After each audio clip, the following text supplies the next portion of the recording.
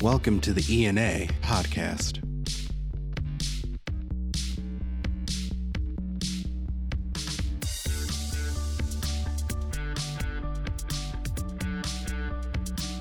This is the ENA podcast, and I'm Dan Campana, the Director of Communications with the Emergency Nurses Association, welcoming you back to our latest episode. And these are the episodes that really kind of take me back to my background as a newspaper reporter. It's really just a straight up interview. We're going to talk to someone who, I'm just meeting for the first time, but her story is amazing. This is welcoming in Maria Van Hart. She's a emergency nurse with the VA Southern Nevada Healthcare System. She's got an award coming her way here during Nurses Week for something that she did that is the essence of emergency nurses, but it didn't even happen in the emergency department. And I think that's what makes it really exciting to learn more about. So I'm going to welcome Maria Van Hart to the ENA podcast. Maria, welcome. Thank you, Dan. I appreciate you having me. So Maria, let's start with the basics. Tell us a little bit about your background in emergency nursing and how you've ended up with the VA health system. Okay. Kind of the most unique thing about myself as far as my educational history, I actually was preparing to attend Ball State University in Muncie, Indiana for a degree in musical theater and dance. I was, I must have been about 18 years old. It was March of 1987, and my grandmother had a medical emergency and unfortunately did not do well, but the ICU nurse who cared for her and cared for our family was amazing and helped me find my calling in nursing. So I kind of feel like I owe everything in nursing to her care, enlightening me to this calling that I have found for myself. It's funny because you hear that story from time to time, that it was a personal experience. It wasn't necessarily, you dreamed of growing up to become a nurse or an emergency nurse in particular. It's those interactions that resonate and stick with you, and you just kind of find a calling from there. Yeah, my only regret is, when I was a kid, I didn't think to write her name down. And I wish I could find her and tell her thank you. Well, hopefully if she finds the ENA podcast, or somebody who knows her who finds the ENA podcast, do you remember that Maria Van Hart? Stranger things have happened in the world, so you never know. Right? But yeah. It was St. Vincent Hospital in Indianapolis in the ICU. We'll see. Maybe it'll help. Okay. So, and of course, the other part of this is emergency nursing is such a unique specialty within the nursing profession. What has kept you engaged or really got, it takes a special personality to be an emergency nurse. How is it really, did that grow on you, or did you just know that this was the area that made the most sense for you when it came to your nursing, trajectory for your career? I just kind of came across it through searching for my home, so to speak. When I first graduated, I started as a pediatric ICU nurse. Then I did neonatal ICU nursing before I found myself in the ER and settled in the ER. I started work. I must have been, 10 years into my career when I started working at the trauma center in Indianapolis. And once I got there, I was hooked.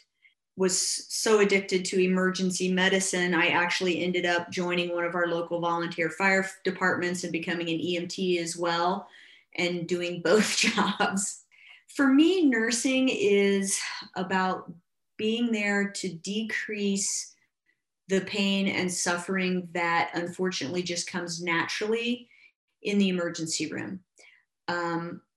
By the time I was 34 years old, I was going through cancer treatment, and essentially my whole family was already deceased for the most part. My father was still alive, but that was it, and he was living out of state.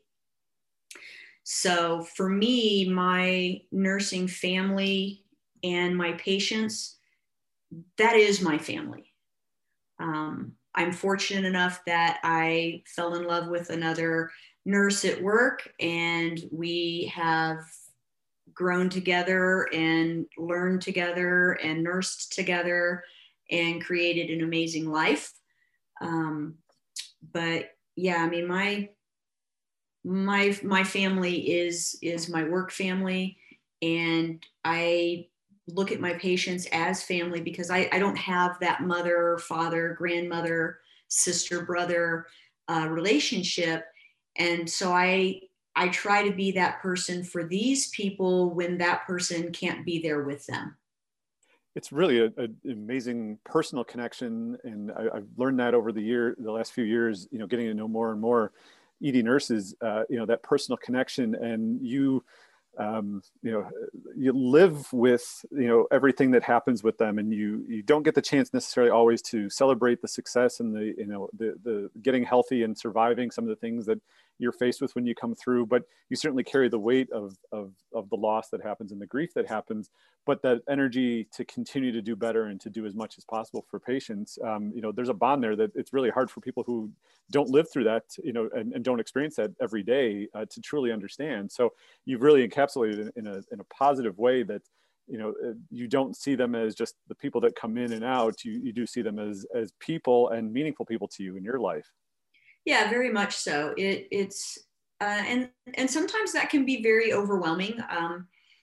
My spouse and I were discussing that just yesterday, reviewing some of the people that we've cared for and outcomes that we heard of, and it's a lot of pressure, and I don't think people realize how much pressure is involved in that. When I go to work, I feel like, if I make a mistake, I can cost someone their life. And that's a lot to carry with you. So it's funny that you kind of put it in that context, because, sometimes when you think about the pressure, it makes it worse. But when you just realize that you're going out there and doing the best that you can for every patient that you encounter, it does de-emphasize the pressure that comes with it. But let's talk a little bit about this situation that you found yourself in about a year ago, and where all those things you talked about in terms of emergency nurses and their willingness to do what they need to help someone, and how personal that becomes. You were nowhere near an ED, and you happened upon a situation that, it's almost, I don't want to say written in the stars that, an ED nurse just happens to be in the right place at the right time. But talk us through a little bit about what you experienced on a stretch of highway about a year ago. Yeah, so I was about 87 miles. I think it's about the 87 mile marker on the I-15 north of Las Vegas. I work at the VA in Las Vegas, but I actually reside in a tiny little southern town in Utah. So it's about a 3-hour drive to work. So I go down to Vegas for my work week and room with one of my fellow nurses while I'm in town. And this happened to be my Friday. So I got off work and was heading home to Utah. And at about the 87 mile marker, brake lights everywhere. I see everybody slowing down. And when I look off to my left, I see a vehicle upside down in the median with, I don't know, maybe a handful of people walking around. So I pull over and I get out, and the first person I approach, I'm like, is anyone here medical? And they're like, no. I'm like, okay, has anybody called 911? And they had. Then one of the other bystanders told me that the family in the vehicle did not speak English except for what they said was a 10-year-old boy. So they took me to where the 10-year-old boy was, and I asked him to physically show me each and every person who had been in the vehicle with him, because when I arrived, there was no one left in the vehicle. Okay. As far as I could tell from assessing the scene, 4 people were ejected from the vehicle, and the other 6 people self-extricated. There's a lot going on. It sounds like there's a lot going on there already, and you've just gotten there. Yes, exactly. So while I was waiting on a 911 response, I had him take me around and actually did an assessment on each of the injured so that when EMS arrived, I could give them a scene report and turn the scene over to them. When the first person who arrived on scene was a police officer. And historically speaking, in the VA system, like the VA system I currently work at, we do not currently accept ambulances. Okay. We are the newest hospital in the VA system. So we're still adding services. We're hoping to start accepting ambulances soon. So consequently, when you're with a group of nurses having a discussion and you work in a hospital where you don't accept ambulances and that kind of stuff, we don't always get a lot of respect. Sure. In that environment when you're hanging out with a bunch of trauma nurses. And I get it, and I don't mean any disrespect back to them. It's a different environment. I was fortunate that the first police officer that arrived on scene is a Marine veteran. And he recognized that I had some trauma education. And when I asked him to get me helicopters, he immediately asked for 2 helicopters to be launched. So we did not have a delay. Okay. I wasn't watching a clock, but I'm estimating it was probably another 30 minutes after he arrived before any EMS support arrived. Which is an eternity in your world, right? Yes. It was very difficult because the sickest patient that I had was what I'm told was a 16-year-old boy who I'm 100% confident was ejected from the vehicle and then rolled on by the vehicle. Oh my goodness. He had a deformity of the left upper extremity. He was face down in the dirt, and it appeared on my initial assessment that he had CSF fluid coming out of his ears and his nose. And when the police officer arrived, and I had no medical equipment in my vehicle. So when the police officer arrived, he gave me his little medical bag that he carried. And so I did use some gauze to kind of see what the fluid looked like. And I got the telltale CSF ring. So I knew he probably was not going to survive. So when EMS arrived, I had them, I told the fire chief, here's what you have, here's your scene.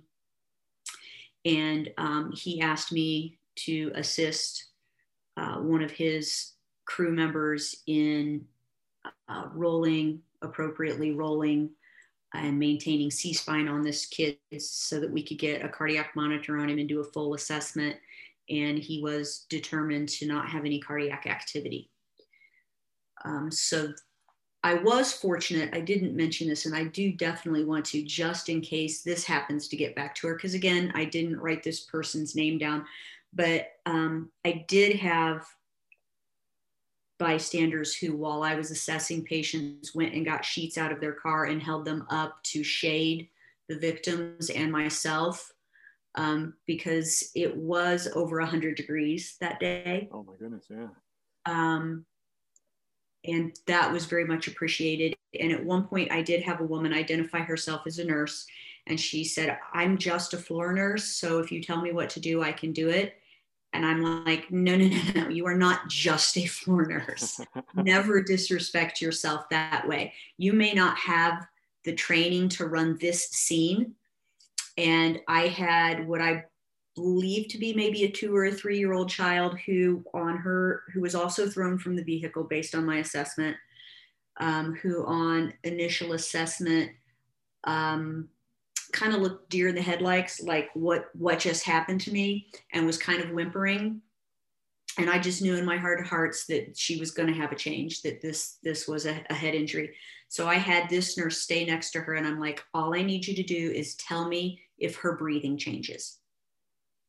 And about the time we were finished with our assessment on the deceased young man, she was like, I think we have a change here. And I'm like, perfect. And she was 100% spot on, accurate on that. When I went back over to the child, she was having nystagmus and one pupil was blown, and you could see the bruising starting to appear on her face. So there's so much happening here, and you yeah. know what I'm taking away is that this is a one woman triage that's happening, in an austere environment. You talk about you didn't have a cart with you. You don't have any of the the accoutrements, if you will, of the ED to start assessing and just really kind of measuring these things out, and you don't know the timing. But what I'm hearing too is that you're able to manage a scene that is developing for you with who's able to help me and do whatever. And and you've only described two people that you've encountered at this point, two victims that you've encountered at this point, and you're, I imagine this kind of keeps playing out where you get to the next and the next, and you're trying to really, keep everybody who is new to the scene apprised of what's going on, as if this was a planned out incident command that you were running, right? I mean, that's what this is the image that I'm getting in my head on this median, in basically the desert, right? Exactly. Yeah, we are in the middle of the desert. The trauma center that these patients were flown, two of the patients were flown, and then the other 7 were taken by 2 different ambulances. And the trauma center from that location, I would estimate is about an hour's drive. So this is about as middle of nowhere as maybe you could get for something like this to happen, it sounds like. Yeah. I mean, the only way it could have been worse is not to have cell service, which is something that I have when I drive between my home and the VA. I have about a 30-minute time frame where I have no cell service. So everything that could make it a challenge certainly presented itself. So how did you maintain? I mean, is this just, ED nurse instincts, or just who you are as an individual that is saying, I'm the one who's got to keep control of what's going on here because there's no one else, or what's, I mean, it's hard to know in the moment what's flowing through your mind. I mean, I'm not sure. I kind of sort of feel like, and my spouse and I do have disagreements on some of this stuff, because I sort of feel like I was born to be an ER nurse. This incident, at the time that I was on the scene and doing stuff, seemed very easy and second nature. So my spouse. Instinct and adrenaline, is that the combination? Yeah, probably, yeah. Now my spouse became a nurse because mom said so. Okay. So totally different reasons for getting into nursing. She is now a doctorate of nursing practice and teaches for Purdue University. And she is an amazing and brilliant woman that I learn so much from every single day. And one of the most recent things that I've really realized is how much of a difference we both can make in people's lives, but from completely different ends of the spectrum. Sure. And she was a flight nurse at one point in time. So she's got a lot of that critical education background as well in nursing. And so it helps to have her to talk to help decompress at the end of my day. So I'm very fortunate in that as well. But I just kind of feel like I was just born to do this. But having said that, that's not enough. Sure. I have had amazing mentors throughout my career. And right now I have an amazing mentor at the VA, Doctor of Nursing Practice, Nurse Practitioner Thompson, who is my current mentor and really supports me when I have a situation where I'm like, did I miss something? Anytime there's any of that self-doubt, or I'm like, I don't understand why you've ordered this, explain this to me. And she always takes the time to provide answers, education, support to our nursing staff. And she's actually my TNCC ENPC instructor right now. Like, currently she's the person who I last renewed with. Okay. And so after this incident, I reached out to her and one of my fellow ER nurses at the VA, who has also been a trauma nurse in the past, and, reviewed the whole scenario, because, even after my assessment of that child, that is the first time I have ever been the medical authority on scene saying, this person is deceased, we're calling this. And so even today, even though I know that my assessment was a good assessment, and that a paramedic reassessed after me as well, and that we concurred and came to the same conclusion, still to this day, I'm still like, am I sure? Am I sure? Right. Because that's a big deal. Yeah. Well, what I was going to come back to the scene for a second, when you look at the totality of everything that happened, so kind of summarize for me, you talked about the number of people that, were involved with the vehicle. How much time did you spend in sort of that triage mode and advising, the additional EMS that's coming on scene? I'm sure it all flew by, but, really how much time did you spend, kind of doing those assessments and, guiding others before, it was time to clear scene and you were able to, eventually, finish your journey home that night? Because so that's a whole nother question I've got for you, but really what's sort of the totality of the time that you're there and, how you managed all of that time, which probably went by in a snap? Yeah, so I actually ended up being on scene for about 2.5 hours. I don't know what the educational background and training of the on-scene responding crews is. I was the nurse who I called to kind of help decompress myself after the incident. Turns out she actually is the neighbor of the fire chief and knows him very well. Oh, wow. Okay. And by the time everything was over, we had county police that had come up out of Las Vegas. We had state police, and we had the police officer who first arrived from the reservation. We had Medic West Ambulance Service who had driven up out of Las Vegas. And I feel terrible because I don't remember the name of our flight service that came out. I don't remember who the flight crew was out of Las Vegas. And then we also had, I want to say 3, if not 4 fire service vehicles. And I didn't do the research, but I believe that the fire department who is responsible for that stretch of the desert is not even a full service fire department. But I was told after the fact that a significant number of the people who were on scene had never seen a deceased person before. There's a lot to unpack there. Yeah, so a lot of stuff happening, and I really respect chain of command.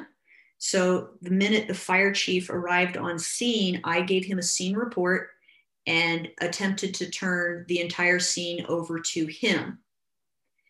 And he asked me to maintain partial control of the scene with him so that he could focus more on his crew and making sure that his crew, each crew member had everything that they needed, and could support them and direct his resources to where they were needed. So I would keep him abreast. I just kept reassessing all of the patients and kept him abreast of the condition of each patient so that he could send the crew members with the appropriate skill levels to the appropriate patients. Not everyone on his crew was certified to start an IV.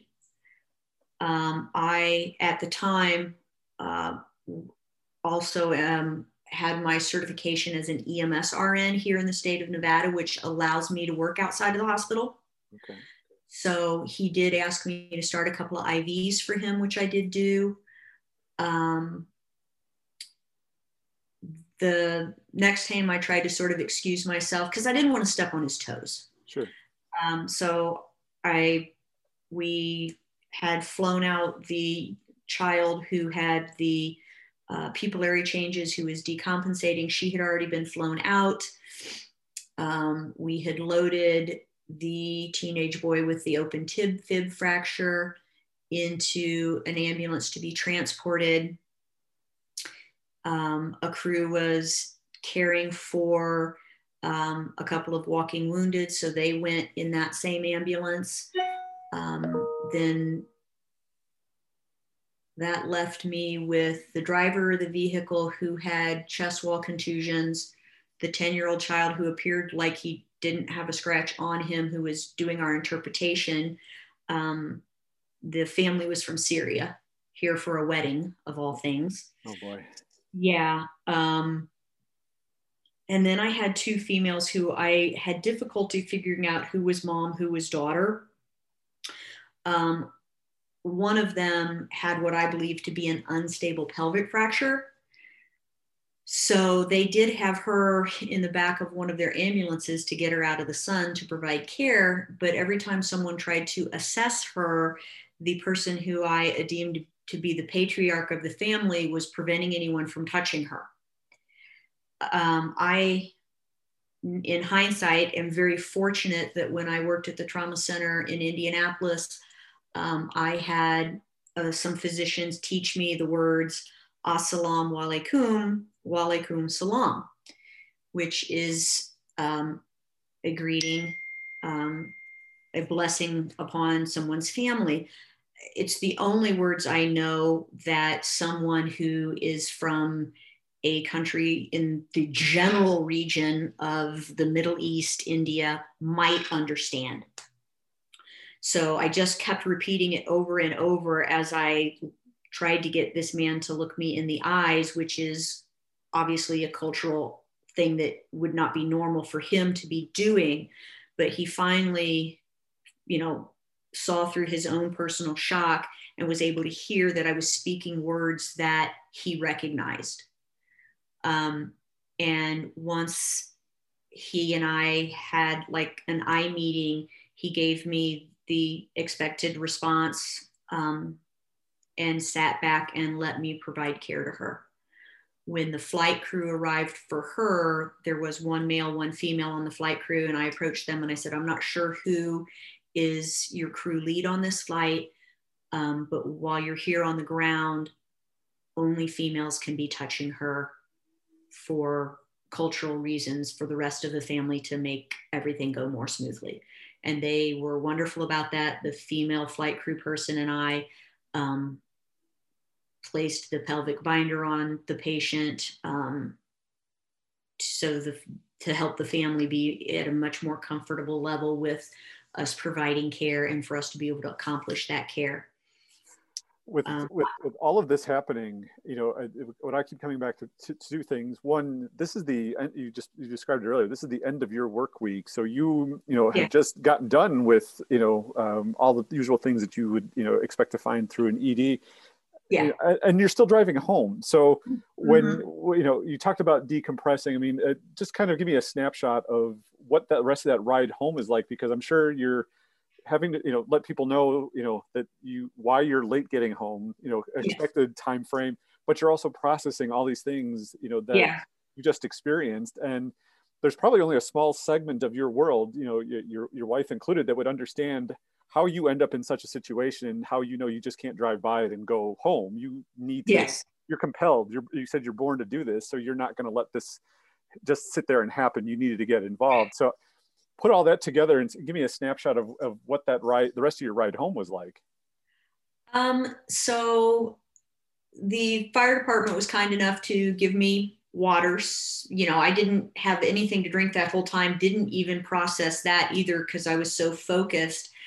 And when everything was all sort of said and done, and I'm, giving the responding police officers wanted photographs of my nursing ID and that kind of stuff, just so they could tidy up all of their books.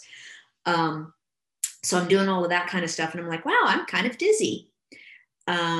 So the combination of the dehydration and the adrenaline letdown, I got back to my car and I kind of sat there for a minute, and I'm like, am I okay to drive?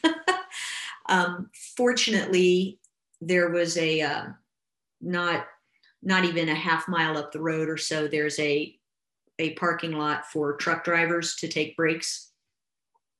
So I got myself there and took a minute and sent a text message to both my wife and Dr. Thompson, because I was residing at her home at the time.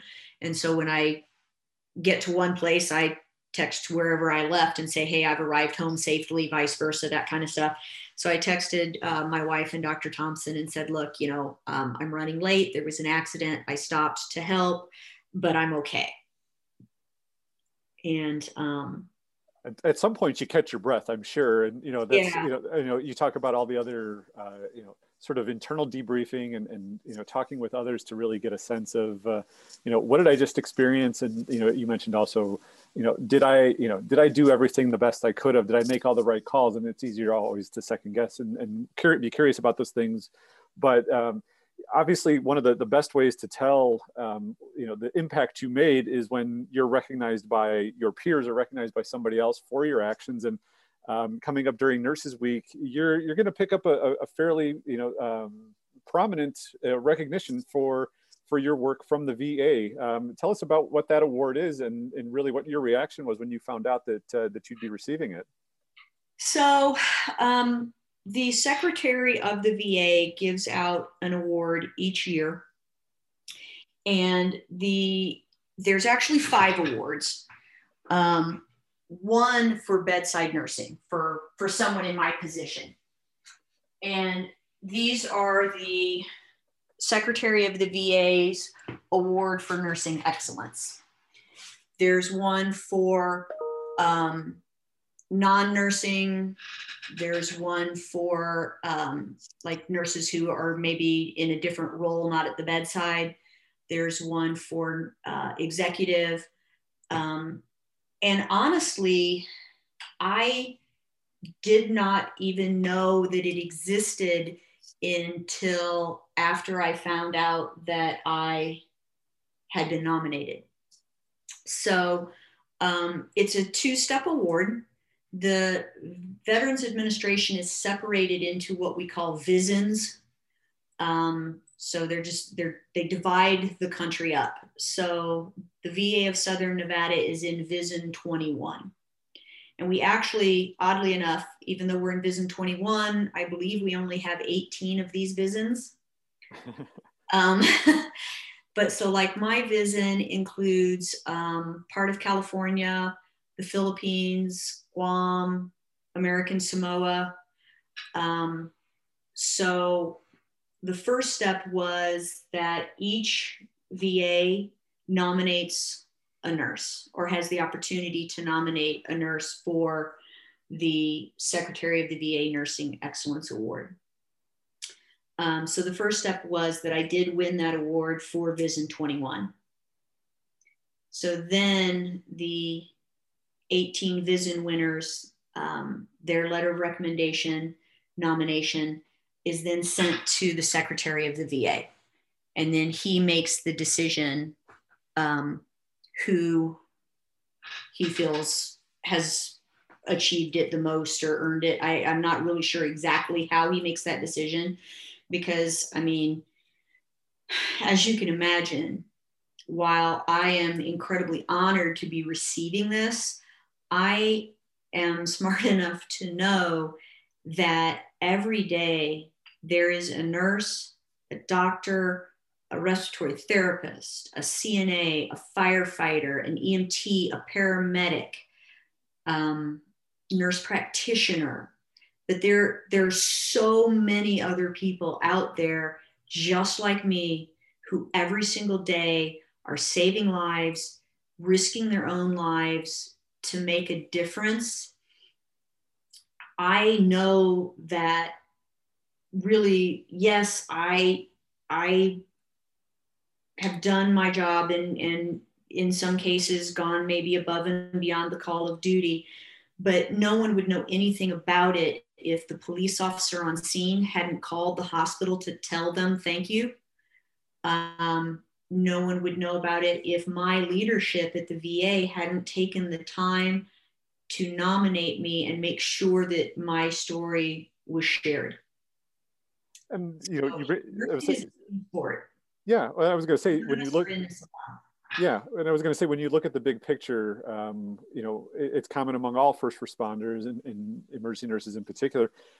None of you do what you do for notoriety or attention. You do it to help others, and you know, in your case, like you talked about it, you know, sort of born to do this. It's a calling to help others, and certainly in the ED, you know, and in those emergency environments, such as a roadside in the middle of the desert, you know, you're doing what you feel, you know, is natural to you, which is to help and to take charge and to, you know, try to make the best out of whatever that situation is for the people who are sick or injured. So certainly, you know, you didn't get out of your car thinking this is about awards. This is about what you would do in any other circumstance, anywhere around the country at any given time. So I think everybody, you know, certainly recognizes that awards are nice and it's never a motivator, but deep down inside, is there a part of you that goes, you know, wow, you know, maybe this was a bigger deal than even I'm thinking it was, you know, if to get this level of attention and to be recognized at such a high and prestigious level? Yeah, you know, when I drove the rest of the way home, I didn't think anything about it. The officer told me, he's like, hey, I'm gonna call and let the VA know how helpful you were. And I'm like, you know what, I really appreciate that, because you know, we do have employee of the quarter, and I was thinking maybe I'll get employee of the quarter. You know, I'm like, and employee of the quarter gets a parking space for the month. You know? you had mild aspirations for anything. Yeah, I'm like, sweet, maybe, because parking is a problem. Parking is a problem at most hospitals. So I was like, sweet, maybe I'll get that coveted awesome parking spot. So I mean, I guess maybe that crossed my mind a little bit on the back end, but mostly for me, and I'm sure this stems from losing, my mom passed away when she was 59. So I was, gosh, how old was I? That was in 2000. So I would have been, let me do some quick math here. I was 31. So, I mean, I wasn't young, but you know, that's still pretty young. And so I think there's that part of me that just wants people to be proud of me and wants to make sure that my mom is looking down on me and is proud of me. So, I mean, I guess from that angle, I guess maybe, you know, I hope for that accolade that I'll always be doing things in a manner that make the people around me proud to work with me, proud to be around me and of the work that I do. But yeah, I never in a million years ever expected to be receiving an award that gets given to one person in the nation. That never in a million years ever crossed my mind. And it has created pressure for me, because I'm like, okay, every time I talk to somebody or get an email from somebody and I'm responding to their questions or their congratulations or what have you, I'm like, okay, don't say something stupid. Don't embarrass yourself. Don't embarrass your leadership. Don't embarrass the VA.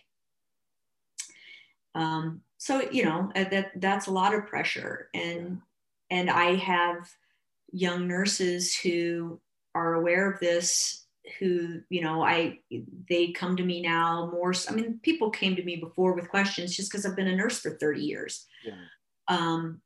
But I do feel a heightened responsibility to nursing in and of itself, to be a good example and to make sure that I don't ever cause any disrespect, I guess, maybe to the award I'm being given. If I may not be wording that quite right. But what I take away is you're thinking about the the magnitude of what this represents. Especially you see words of excellence in nursing, and certainly ENA as an organization talks about advancing excellence, and there's no one definition of what that is. And I think everything that you described is about the your actions are what have given you the opportunity to receive this award and be recognized in the way you are. So what you're saying I think makes sense for a lot of people. It's that you want to live up to what people are viewing you as in the context of an award, but certainly when you've got a long career as you've described, the actions probably over 30 years, the aggregate of that certainly speaks as loudly, if not more so, than just one incident and one award. So I could see where there's a little bit of a tug of war, maybe emotionally and maybe mentally about what does this mean and how do I have to what should I be doing differently, or do I need to do anything differently moving forward?